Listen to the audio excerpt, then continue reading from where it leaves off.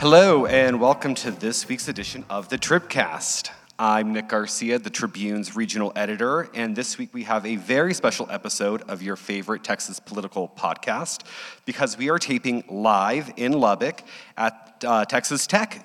We have a live audience right in front of us, and we're here hosting a two-day event focused on the future of rural Texas. We're talking about education, healthcare, natural resources, and a lot more. To kick off the Rural Symposium, we thought we'd get some of the sharpest reporters covering these issues to come and talk about rural Texas. Unfortunately, none of them were available. So you've got us. Kidding. We have a great group joining us here. With us is Adam Young, the editor of the Lubbock Avalanche Journal. He has been reporting and editing here for 13 years. We have Sarah South Walbrook, news director of Texas Tech Public Media, a lifelong Lubbock resident, who I hear her mom is an amazing cook, and she's gonna be around sometime this week, so we're gonna try to meet her. And from the Texas Tribune, we have Pooja Salhorta, who covers East Texas. She is originally from Houston and now lives in Lufkin.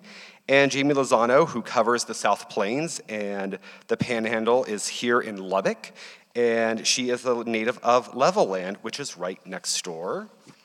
So this is where we play the game of one of these things doesn't belong here because I am a Colorado native. But I do love me some Texas. So to get things started, I just wanted to get this conversation going with data. So according to Texas 2036, a nonpartisan nonprofit who's also sponsoring this event, thank you very much, the rural population of Texas is 3 million people. It is larger than 18 states. Rural Texas, along with the food, fiber, and other manufacturing goods it exports, generated more than $21.2 billion for the state's economy in 2019, according to the Texas Almanac. Cattle, cotton, and are the state's leading exports, along with oil, gas, tourism, the public sector. The rural economy is a sizable chunk of the Texas economy. So I'd like to hear, knowing that rural Texas is integral to the state of Texas, I'd love to hear from each of you what you think was one of the more defining stories for rural Texas, for you, for your news organizations this year. And Adam, I want to start with you. Your paper reported in early August that the region would lose about $1 billion due to the drought's impact on cotton, and that number has only gone up since then. What's going on? Yeah, well, thanks for having me here, Nick. And I guess just to shout out, a lot of our reporting has come from our agriculture and regional reporter, Brandy Addison, who's been following this. A lot from Jamie Lozano, who's on your team and who's here on this panel today. Unfortunately, one of the biggest headlines we've seen this year is this billion to upwards of $2 billion economic impact and loss from to the whole regional economy because of this really poor cotton crop. A lot of that's fueled by the drought and just untimely rains and lack of rain earlier in the year, in a La Nina cycle right now for folks who are in this region. That's if you like it dry, that's good, but if you like to grow things, it's not. I think a main source that Brandy talked with on that, and I know Jamie talked with as well, is Darren Hudson here at Texas Tech. He'd had that estimate of upwards of $2 billion, perhaps worst case scenario. A lot of that's driven by the forecast for the cotton crop earlier in the year was probably about half of what it normally was, or at least from last year, which was about 4.5 million acres. So just lower numbers, and that the trickle down on that impacts businesses far and wide in our community. That it's the kind of money that you can't offset with a big Texas Tech versus UT game or anything like that. That really fuels our economy here. I mean, explain to those listening and those in the audience who might not know, I mean, what does cotton really mean to Lubbock? I mean, I was in Dallas recently, and I was explaining to some of my friends that the shirts they're wearing come from Lubbock. The cotton comes from Lubbock. But that's, outside of Lubbock. What does it mean to this community? I mean, just even for the paper, I mean, advertising is impacted. The restaurants. You can think about just any business that been farmers and growers and I guess stakeholders are having a good year. They're able to pass that down, and in thin years like this, they perhaps have to seek alternative methods or government assistance, whatnot. It's just wide-ranging. Jamie, you and I were out at a cotton farm this morning, and the folks showing us around, they pointed like, this set of cotton grew, this didn't. We're gonna claim insurance here. We're hoping for one more rain here. What are you hearing from your farmers and sources when it comes to the impact on the drought this year and looking forward? Well, really, what I'm hearing is just that their lives and their careers that they have turned into a regular basis for them. It has kind of turned into much more of a touch and go type of thing. They don't know what to expect from this year's crop. They don't know what the weather is going to be like, or if it's going to rain when they need it to. And not having that predictable cycle, it not only throws them off, but like Adam was saying, it throws off our whole economy out here. And so kind of looking forward, I mean, a lot of it is just wishful thinking, hoping for a wetter winter, hoping to get some of that soil moisture before the next planting season comes around. But really, it's just wishful thinking. And thinking about the ripple effects, you have discovered a really interesting unintended consequence, or a terrible side effect of the drought, which is food scarcity. And you reported earlier this year that one of the reasons why food pantries across Texas, specifically here in the High Plains region, they don't have enough food to give out is because the region isn't producing enough, and there are federal regulations. Talk to us a little bit more about that and what that means.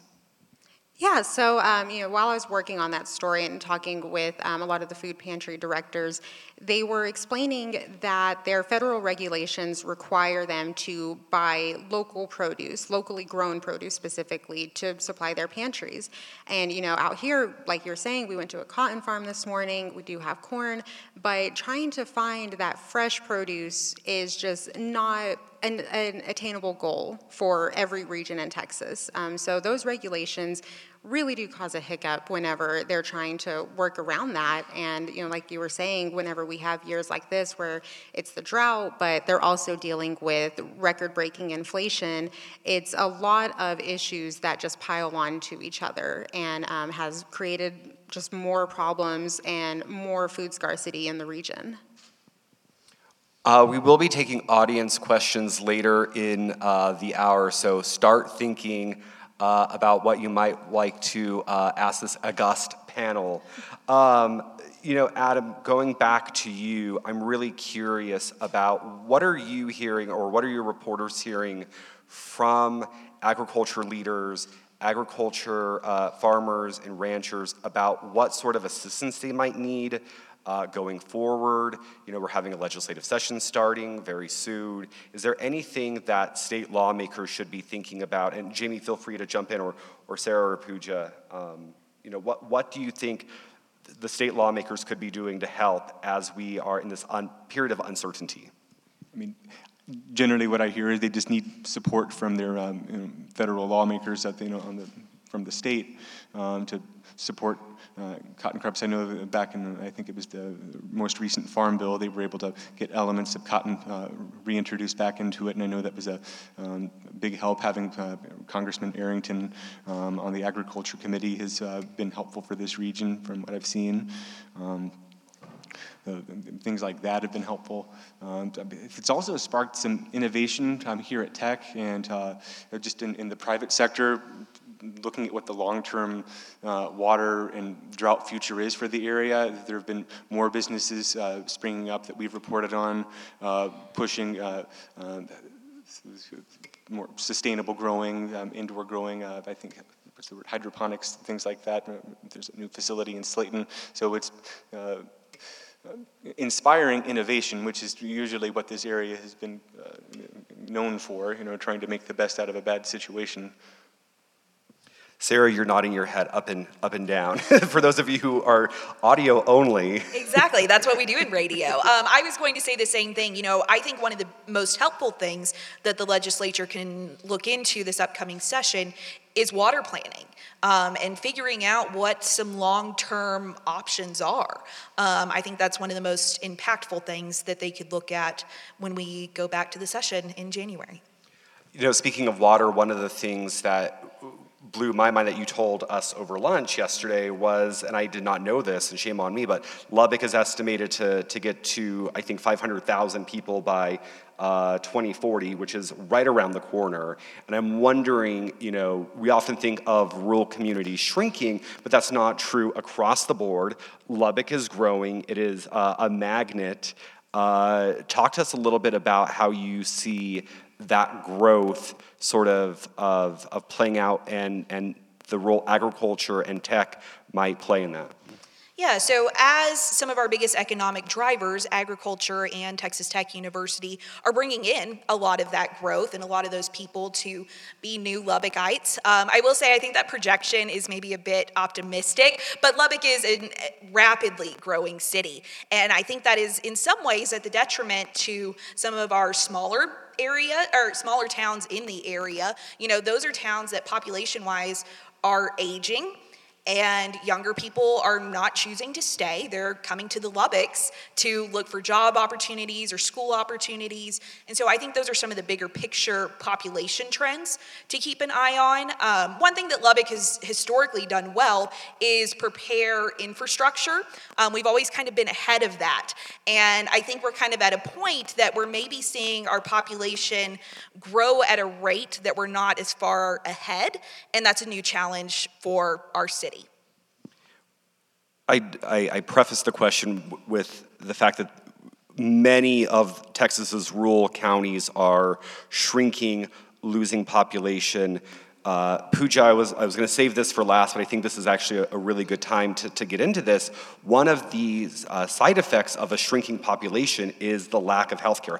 Healthcare is leaving these smaller, less populated counties, and you've done some reporting on this about how are some of the innovative ways that we're getting healthcare to those communities that don't have doctors, that don't have ERs, that don't have EMSs. I mean, these are our neighbors that don't have access to these basic goods. So what have you found? Yeah, rural healthcare is a huge issue. Texas has the highest uninsured rate of the country, and specifically in rural areas, there's a number of people who are uninsured. There's fewer hospitals. There's also been a number of hospital closures. I think the number is like 24 hospitals since 2005 have closed down. But there are some providers trying to address this healthcare gap. I covered a mobile health clinic they're based in Beaumont, so in Southeast Texas, but they operate a mobile bus unit that different days of the week goes into different rural communities. So, I went and visited them when they were in Kirbyville, which is a small town, about 2,000 people in Jasper County. It's 600 miles away from here. I did the Google map last night. It's 600 miles. 600 miles, there you go. So they set up shop in a community center. They have their bus. They have a nurse practitioner from the community, and it's a lot of just basic preventative health care that they're providing. So they can't do very complex things like surgeries or very specialized care, but for a lot of folks out there who have chronic diseases like high blood pressure or diabetes, they can get those basic checks that they need, and they see people on like a sliding scale. So if you don't have insurance, you're not forking over, hundreds of dollars for testing or something like that. So that's one solution. I think, I'm hearing different people in East Texas trying out different things, creating partnerships, and just, of course, pushing for Medicaid expansion as well. Now, on the front page of the Avalanche Journal this morning was a story about rural health care and some of what has happened since COVID. You want to talk a little bit about that, Adam? Yeah, it's kind of a blur. The story, Mateo did a nice job with that story, but I mean, my takeaways and the takeaways I hope most people get, or I think the headline we had on it was the hardships that the area faced from COVID-19, but it also kind of sparked some innovations.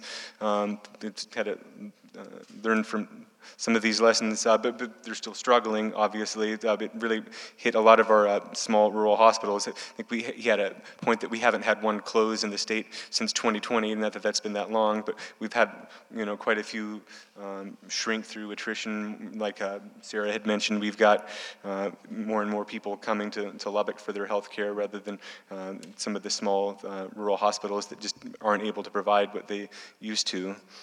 And Jamie, you spent a lot of time before you came to the Tribune reporting on this. I'm wondering, what are you hearing, and what do you think might be next for rural health care?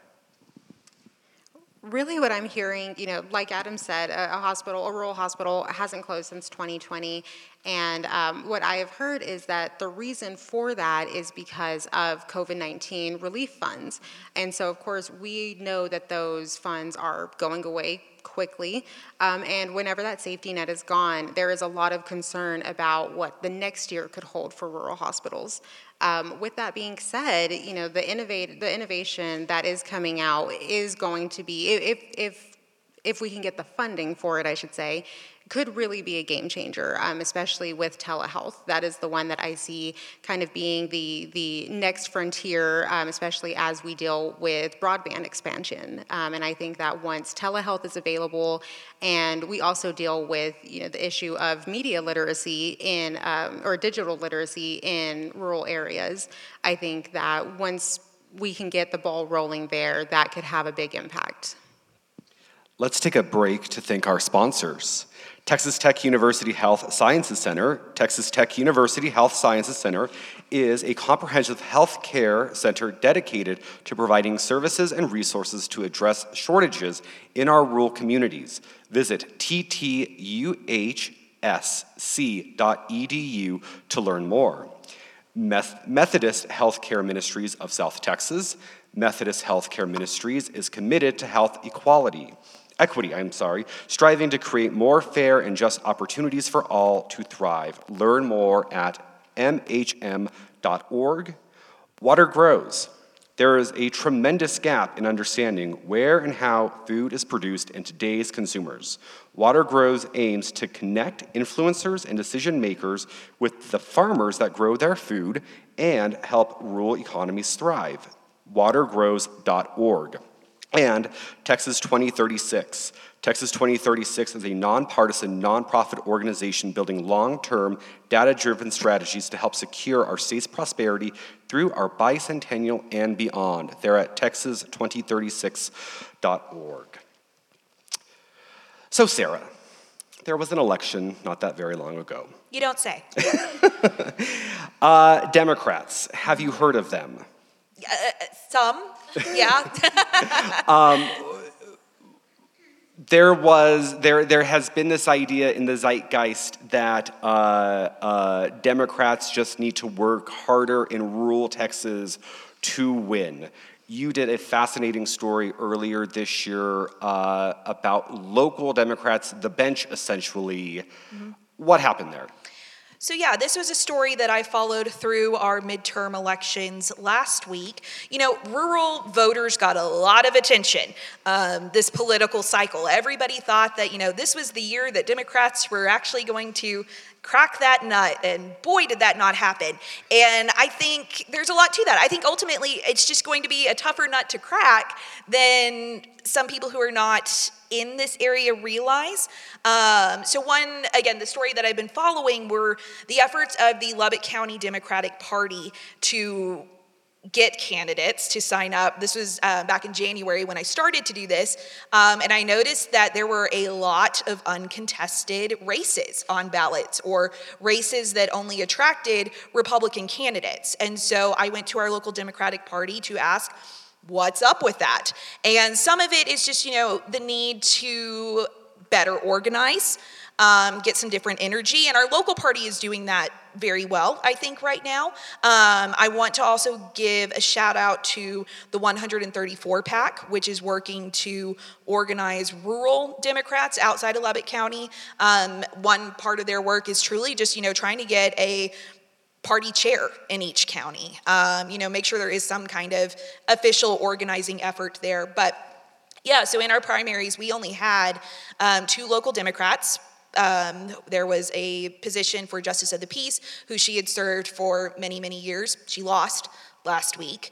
And then there was also a Democratic county commissioner who was running. He also lost. Those were the only 2 candidates. Again, there were just so many seats that were either uncontested or only had Republican candidates. We saw a lot of those races decided back in May during those primary election seasons. And so, again, I think this goes back to there's good energy there right now, but it's just going to be a longer process to actually, I think, make those waves in the rural counties that we thought could have happened this cycle. It's going to take longer to happen.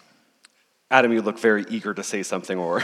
Oh, no, I'll just say that I think it's just important to note that, I think the top of the ticket, or even though President Biden wasn't on the top of the ticket, I think, that this coming during a midterm with certainly in Texas an unpopular president certainly made it even more of an uphill battle, despite, former Congressman O'Rourke visiting or campaigning heavily in the South Plains. He still wasn't able to really chip away or whittle that ratio down. So I think a lot of it was still voting on national politics. I'll agree with that. I went out to Snyder and did just kind of man-on-the-street interviews trying to talk to voters, and I specifically picked that town because both Beto O'Rourke and Lieutenant Governor Dan Patrick had visited. I asked everyone that I talked to, did you know about these events? What did you hear? What are some of the issues you're thinking about? And it did go to national politics pretty quick. And so even though that wasn't on this ballot, I think that's still top of mind for people. And, those visits, and I think the effort to connect with these communities was worthwhile. It's just going to take more than that. It's going to take more than a one-time visit to Muleshoe to actually make any progress in those communities. Do you think that there are communities here that actually want Democrats here? Or, should Democrats even bother? And we've got neighborhoods, we've got some precincts. I bet we'll see another competitive race in Northeast Lubbock County in 2024 or 2026. That's historically been driven there. But when you've had the entrenchment of one party that's been able to draw maps a certain way and tweak things to their advantage, as long as they have, it makes things, it kind of perpetuates the voting patterns, or helps keep them in power. One thing that I've heard from my sources is that there's just a big disconnect between the statewide Democratic Party and the people on the ground actually trying to do this work. And so I think one thing that I've heard is that there's going to be a bigger push towards the statewide Democratic Party to, hey, listen to us out here. Here's what we actually want, instead of just going with what they think needs to happen. They need to be listening to the people out here. And I will add though, last week I was here on the ground speaking with voters on Election Day, and I spoke to so many people that were very much for democratic ideas, democratic beliefs, and they just felt like they weren't in the environment to just outwardly say that. And so I do think there is that support here in Lubbock. I just think it might be just outnumbered at this point in time. I do want to build off of that. One reason, when that initial story that I reported out in January, one reason that I heard that they were having a hard time recruiting Democratic candidates, local Democrats, to be on the ballot, they see it as a losing fight. Why are you going to put all this time and money when you are likely not going to win. And that mindset, I understand, but also it's not going to change if you don't have names on the ballot. So yes, I think that's very much a thing, is that just kind of the perception, but we need to see people getting out there and trying to do it. I know the Texas Tribune has done a lot of reporting around the question of, with one-party dominance in Texas for 20 plus years, do Democrats even have a chance? Those articles are at texastribune.org. Pooja, I know you've talked to voters during early voting and on Election Day. What did you hear in East Texas?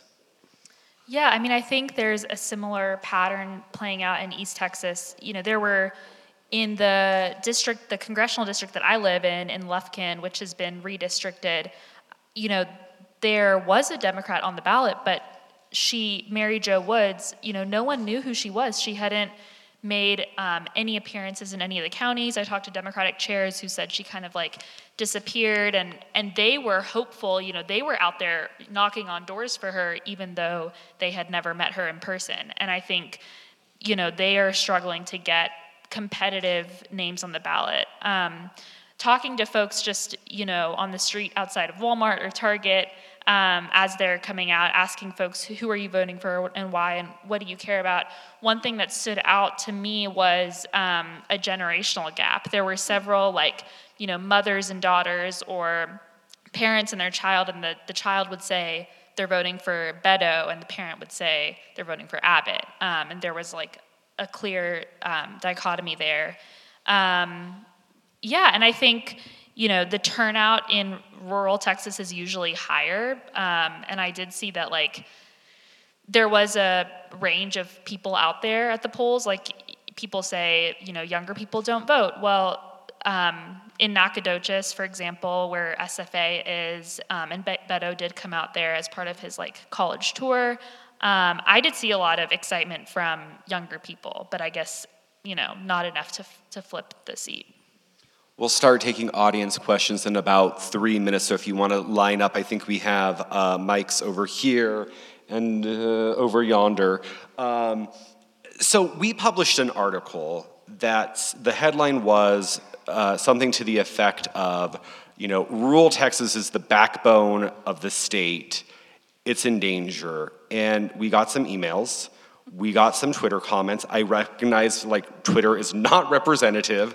Full caveat, Twitter is not representative. But there was this theme we heard from our readers that rural Texas is just voting against their interests. The reason why they don't have health care, the reason why they don't have broadband, the reason why the schools are getting smaller and closing, the reason why people are leaving, the lack of services, the people in Austin that they send there to represent them are not doing them any favors. I would really love to hear from the Lubbock folk. What do you make of those comments? I don't mind taking that on first. I think this is true across the country and across party lines. I think there's a disconnect between constituents and the lawmakers that they elect to represent them. And I think what we see here in Texas frequently is just lawmakers going after maybe some social issues that is not something that their constituents maybe care about as much. I want to give the example of book banning. That is really not taken off in our part of the state like it has in some of the suburbs, for example. And still, I know that's going to be a focus of the legislative session is K through 12 curriculum and things like that. So I think it's just that general disconnect, which again, we see everywhere. I don't have any solutions to that other than, hosting town halls and doing what you can to connect with the people that you represent. But I think that's the root of the problem.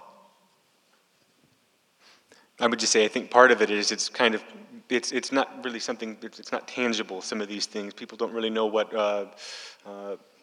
a K through 12 education system would look like, and they don't really see that changing. So they're not really, that's not top of mind when they're voting. The voucher system, they're thinking more about public safety. Those are the letters I get, people concerned about public safety and police, and that's the messaging. So they're voting, they think they're voting in their interest based on some of the social war discussions they hear politicians talk about, and who's going to support my law enforcement, who's not, when we have a higher murder rate and things like that. They want to vote for. They aren't necessarily looking at the individual candidate, but they're looking at what does this party stand for, or what do they project themselves to be standing for, and I think that's probably a result here. Jamie? I think I would just add that, whenever we talk about rural communities, it's important to just remember that while I'm sure, there are obviously people there who are, knowingly or unknowingly voting against their own interests, there are people who genuinely cannot afford to leave to go to an area that better represents them. We have people over in Rawls, which is just 40 minutes away from Lubbock, and they can't afford to drive out here to get health care. And so, whenever you think about things like that, you have to keep that in perspective and remember that whenever we're talking about, these people in these communities do this to themselves. Some of them genuinely can't get out even if they wanted to. So we've covered a lot of ground, but before we take audience questions, and we will right after this, really quickly, each of you, I'd love to hear from you one story you or your organization are working on about a problem we haven't discussed, and what that, let's tease our audience with what's to come. Let's go ahead and start with Sarah, because she's got a smile on her face. I'm always ready to go. She knows. She's ready. So at Texas Tech Public Media, we have a multimedia series called Beyond the Report. Last year, we looked at Lubbock's comprehensive plan. This upcoming year, we're going to be looking at what is called the Meadows Report, which came out in 2020 and looked at the status of mental health care in Lubbock and the surrounding region, and so we're going to be going deep on that. Luckily, there are some very positive things happening on that front, so I think it'll be a very enlightening, but also positive and uplifting series. So I'm excited to dig into that. I know that's also going to be a focus in the Texas legislature, so I think it's coming at a good time. Pooja. I can go next. So at the Texas Tribune, I'm working with a few other reporters on a series about women's health access. And though we've talked about health access here, this is like a very particular issue, and we're really digging into the full spectrum from access to sex education in K through 12 to access to contraception, to the closure of labor and delivery units in certain hospitals, to the shortage of childcare. So really exploring this from all angles, and I think it'll be a cool series. And that's going to be rooted in East Texas, correct? That's right. Jamie? So on my end for the Texas Tribune, I have plans to start really focusing in on, not just necessarily our healthcare access and just our access to other resources in general, but the decline that we've seen in rural populations around the state and exactly why that's happening, and of course the ripple effects that come from that. And just a lot of the reporting and discussions we have, it's hard to narrow it down, but I'm really interested in water and secure water policy, and also water cleanliness. That's a big issue as our city continues to have discussions about annexation and communities that perhaps don't plan as well for their water future. And whereas a city like Lubbock has onboarded significant debt in its investments to do that, and so we are facing additional, battles as that comes forward, just like other communities. But it's a particular interest here as the quickly growing city facing that situation. Fascinating topics. I can't wait to read all of them. We're going to go ahead and take audience questions now, if there are any. You can head over to the microphone. We got one gentleman going. While we get to the audience questions, I'll just share, one of my favorite Colorado quips is whiskey's for drinking and water's for fighting. And I have no doubt that there's going to be plenty to dig into with water, no pun intended, when it comes to irrigation. Let's go over here to this gentleman. Go ahead and introduce yourself and your question, please. Hi, my name is Edward George. I'm a resident of Lubbock and a member of Citizens Climate Lobby. Regarding the drought this year, can any of you say anything about connections that have been made between the drought and either the gigantic drought of which we are apparently on the edge of when you look at a map of the entire Southwest, or the matter of whether climate change and climate change predictions are factoring into how officials or journalists or anybody else are handling the drought? I can take that one. What we've seen from the drought this year has been, it's been compared to the 2011 drought for a reason. And I think that we are going to see a lot of lasting impacts from that. But in terms of the response, I do think that we have the science to show it. We know that climate science is showing us that droughts are getting worse. They are getting worse and they are getting longer. They're occurring more often. And we see that out here in Texas just about every year, really. The only issue is that we have to make people pay attention to that science. And that is something that, personally, reporting on climate change here in Texas, that's a hurdle. And it is something that I'm like you, I'm hoping that we see some real progress towards that in the next legislative session. And at the very least, hopefully something towards conservation efforts, something towards getting state and local groundwater planning agencies all on the same page with the science that we know is accurate. It's just a matter of actually addressing it head on. Just a final note between Ms. Lozano's reporting and Ms. Self-Walbrick's reporting. I think I speak for a lot of people I know who really appreciate the work that you're doing, and we're looking forward to see how you can go more deeply into this particular issue of the drought. Thank you so much. I appreciate that. That's kind. that. Thank you. Let's go over here. And we did not pay him to say that, by the way. Let's go over here. Hi, my name is Ryan Crow. I am from Floyd Ada. And I had a question really for Jamie and really everyone with the Texas Tribune. Jamie, you were talking about the healthcare access and rural decline. Obviously, we in West Texas are experiencing that, especially in our smaller communities, firsthand. But Nick and Pooja, are you guys seeing that to the same severity in other parts of the state, or is it really almost a hyper-focused issue here more than anywhere else? I mean, I know that our reporting definitely shows that it's statewide, but I mean, Pooja, why don't you talk about, getting back to that East Texas mobile health clinic that you reported on? I mean, they are trying to close that gap. And how many counties is it that don't have hospitals? I think there's a number of counties in Texas that have no hospital and that have no EMS service, or if they have a hospital, they won't do inpatient, or they won't have, OBGYNs. So, for like this women's health story, we've talked to pregnant mothers who have to drive hours away to get their weekly medical checkups, or if they have more complicated pregnancies.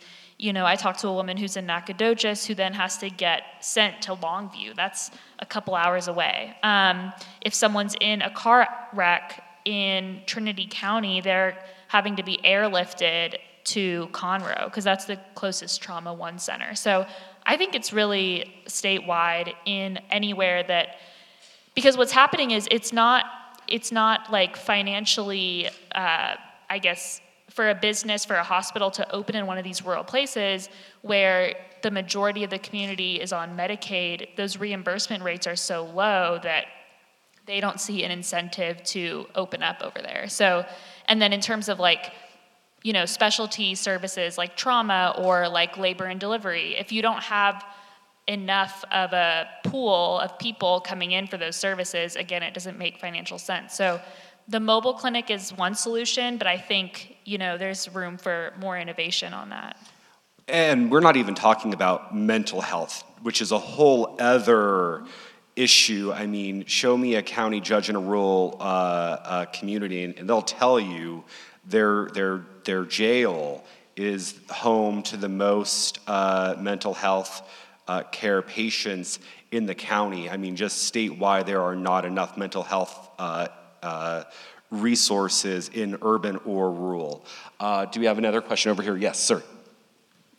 Hello, yes, I'm Kim Alexander, and I'm with Collegiate Education. We're a nonprofit that works with small and rural schools around Texas and around the nation to increase post-secondary credential attainment for all students. Today, we're focusing on a lot of the disadvantages of being in rural West Texas and rural Texas. We're seeing a lot of advantages in terms of some of the amazing things that some of these little rural schools are doing to engage their community, the workforce, identify high-wage, high-demand jobs, to revitalize rural. Are you seeing anything similar from your perspective? Yeah, so first of all, I really want to appreciate the note that we've kind of been dogging up here, and that's not the case. I mean, I will tell you, you do not have bigger cheerleaders for Lubbock in particular than these Lubbock-based reporters. They love this city, I can tell you that, and one of the reasons why the Texas Tribune is here is because we do care about rural Texas. So having said that, I would love to hear from the panel about if you've been doing any reporting inside some of the smaller school districts, what are you hearing and seeing? Well, I haven't done reporting on it directly, but I know because I'm from there. But over in Levelland, I know that they are making a lot of progress, not just in the school districts. Those school districts, they are trying to focus more on STEM projects, just like we have a lot of success here in Lubbock with that. But even at South Plains College, they have added more to their curriculum. They even, just recently in the last couple of years, started a culinary program. And so, there are those people, and I might be biased towards Levelland, obviously, but there are those people out there who are, like you were saying, they are working to really bring creative ideas to these rural communities that they deserve it too. You can come out here in Lubbock and find so much that creativity, that innovation, and I promise you can go outside of Lubbock and find it too. Yeah, and I not to give away the farm, but tomorrow morning I'm going to have a panel of educators up here, and I know H.T. Sanchez, one of the superintendents I'm going to be talking to, is very proud of the stuff his school district is doing in getting kids ready to go into the 21st century economy, and I'll let him tell you more about that, so stay tuned. Ma'am. I'm Melanie Barnes, and it's more comments necessarily than a lot of questions, but I sit on the regional water planning group, and so it's something that I don't seem to see publicized out there until recently with the local NPR station.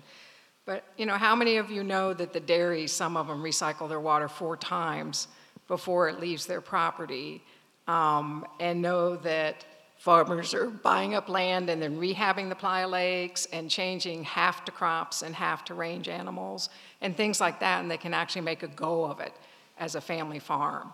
There are a lot of things like that happening, and so my question for the group would be, how many of you know you have a regional water planning group?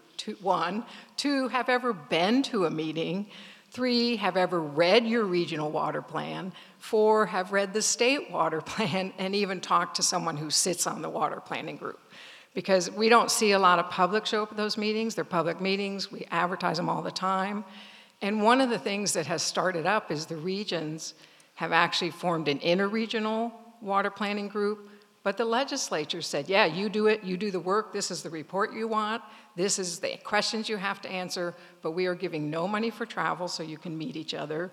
We are giving no staff person for you to have full-time so you get the information you need, but we need this report in 18 months.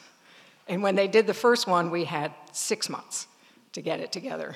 So there are things like that where a lot of people are doing a lot of things in water, and yet it's not publicized to the public. It's not publicized to the Lubbock community, so they know that their effort conserving on their tiny little yard is worth it. And if they realize that the farmers are doing the same thing on their bigger plots and really making a difference, I think it helps the two communities, rural and city to urban, to come together. Thank you. And that's where we have a disconnect with Austin, and Yeah. sometimes even our own representatives. And so I think this is fantastic what you're doing, and if you have answers to those questions. Thank you. I will say, just to start off, one of our colleagues just did a very deep dive into some of the state's water issues, and I am sure she read all of those water plans you just mentioned. I think the article was 5,000 words. It's definitely at texastribune.com. Water up here. Who knows what about water besides it's tasty? I could take this. So on the radio show and podcast that I host, Listen in Lubbock, I recently, within the past few months, I interviewed one of my NPR colleagues who is down on the border, where water is, it's a scary situation down there. Truly, I mean, especially, I'm trying to remember all the specifics, but I mean, it's becoming a crime issue. Like, truly, like, people are stealing water and things like that. And so I did a 20-minute interview with him. I couldn't not follow up with Lubbock's water situation. So the last part of that show, I had the City of Lubbock's Director of Water, Aubrey Spear, who came in to talk about Lubbock's 100-year water plan and how we revisit that frequently and things like that. This is a subject that I want to dig into deeper, just because I think it's something we should all be thinking about, and we're going to need to for the next several years. But it's comforting that I think Lubbock is in a good position. Can't say that about some of the nearby communities or elsewhere in the state. But yes, it's something that we should all be reporting on more. I'll agree with you on that, Melanie. Yeah, and I agree as well. A lot of the coverage we've had has been very, Lubbock focused, and it's kind of dealt in reporting on acquisition of water rights and, our city's future, and dealing with the Canadian River Municipal Water Association and High Plains Underground Water District, and concerns between producers and state regulation. So we've reported on these, but I know there's a lot more work we can do. I know in a panel we're going to have here on the stage tomorrow, or I guess at another facility here in Tech tomorrow, going to have Senator Perry here. He briefly talked with me ahead of this about a push that he's making to invest more money to improve local infrastructure to help reduce water waste. It seems if you follow our local news, and local news probably around the state, you hear about a boil water notice these every couple weeks, or it's perhaps every day in one community or another, and just the amount of water that's wasted in those situations, it's kind of hard to think about. So I know that's just some infrastructure that he is hoping to champion to invest in rural communities and communities around the state. I'm 99% sure that bill's already been filed, actually. So if anyone wants to go look into it. Last question over here. Okay, thank you for being here, number one. We really appreciate it. I actually drove 3 hours from the very, very north part of the Panhandle, so, and I'm excited to hear about everything tomorrow. But I'm Suzanne Bell-Snyder. I actually run a small community newspaper up in Hansford County. It's a fairly new venture for me. I actually worked in Austin for almost 20 years and moved back to my hometown, which is Spearman. So I bring a pretty interesting perspective to this discussion because I've sort of lived and worked in the policy realm of how we, make decisions that affect both rural and urban Texas, and now I'm living the day-to-day. And so I really encourage y'all, as you do your reporting, to get beyond the headlines, because there's been a lot of things said today that I don't think really tell the story of what's happening in rural Texas. A community like mine, for example, we're a community about resilience, so we actually thrive in times like these. My grandparents lived through the Great Depression. We still have the family farm. We planted, corn crop or a milo crop in empty lots in town to make things work. So, and I think a lot of people in this room probably are involved directly in some of the really incredible stories that are happening out in rural Texas of how we're solving, our own problems. And go to the political perspective that y'all talked about quite a bit. Rural people aren't voting against their interest, frankly. They're voting on a philosophy of economic opportunity, and that's where I think the Democrat Party's missing the boat. We don't want government solutions. We've never needed them. We've never used them. We're looking for economic opportunity for our kids. I just sent a kid off to University of Texas business school, and she'll probably never come back home to my hometown because there's no opportunity for us. That's the problem that needs to be solved. That problem solved, everything else fixes itself. So I hope that as y'all do I guess I'm not really asking a question, I'm just making a statement, but give me a mic, right? Some people know me in this room. So I hope that y'all will dive deeper beyond the headlines of what people think you need to be talking about on rural issues and really dig down and see what's happening. So, thank you. Yeah, and for those who aren't familiar with the regional team, which is myself, Pooja, and Jamie, and very soon, hopefully 2 more reporters in early next year, we are based in your communities, right? We're in Lufkin, we're in Lubbock, we're gonna be the Permian Basin, we're gonna be in the Valley for that very reason, right? We know we cannot tell the story of Texas from Austin, and that's why we're doing this. And we're just 3 months into this initiative. We've been to Kirbyville, we've been to Walsworth, we've been to Beaumont. I mean, we have been already to a number of places, and we're gonna go to more, and we'll definitely get a tour of your hometown very soon. So, any last words from our panelists?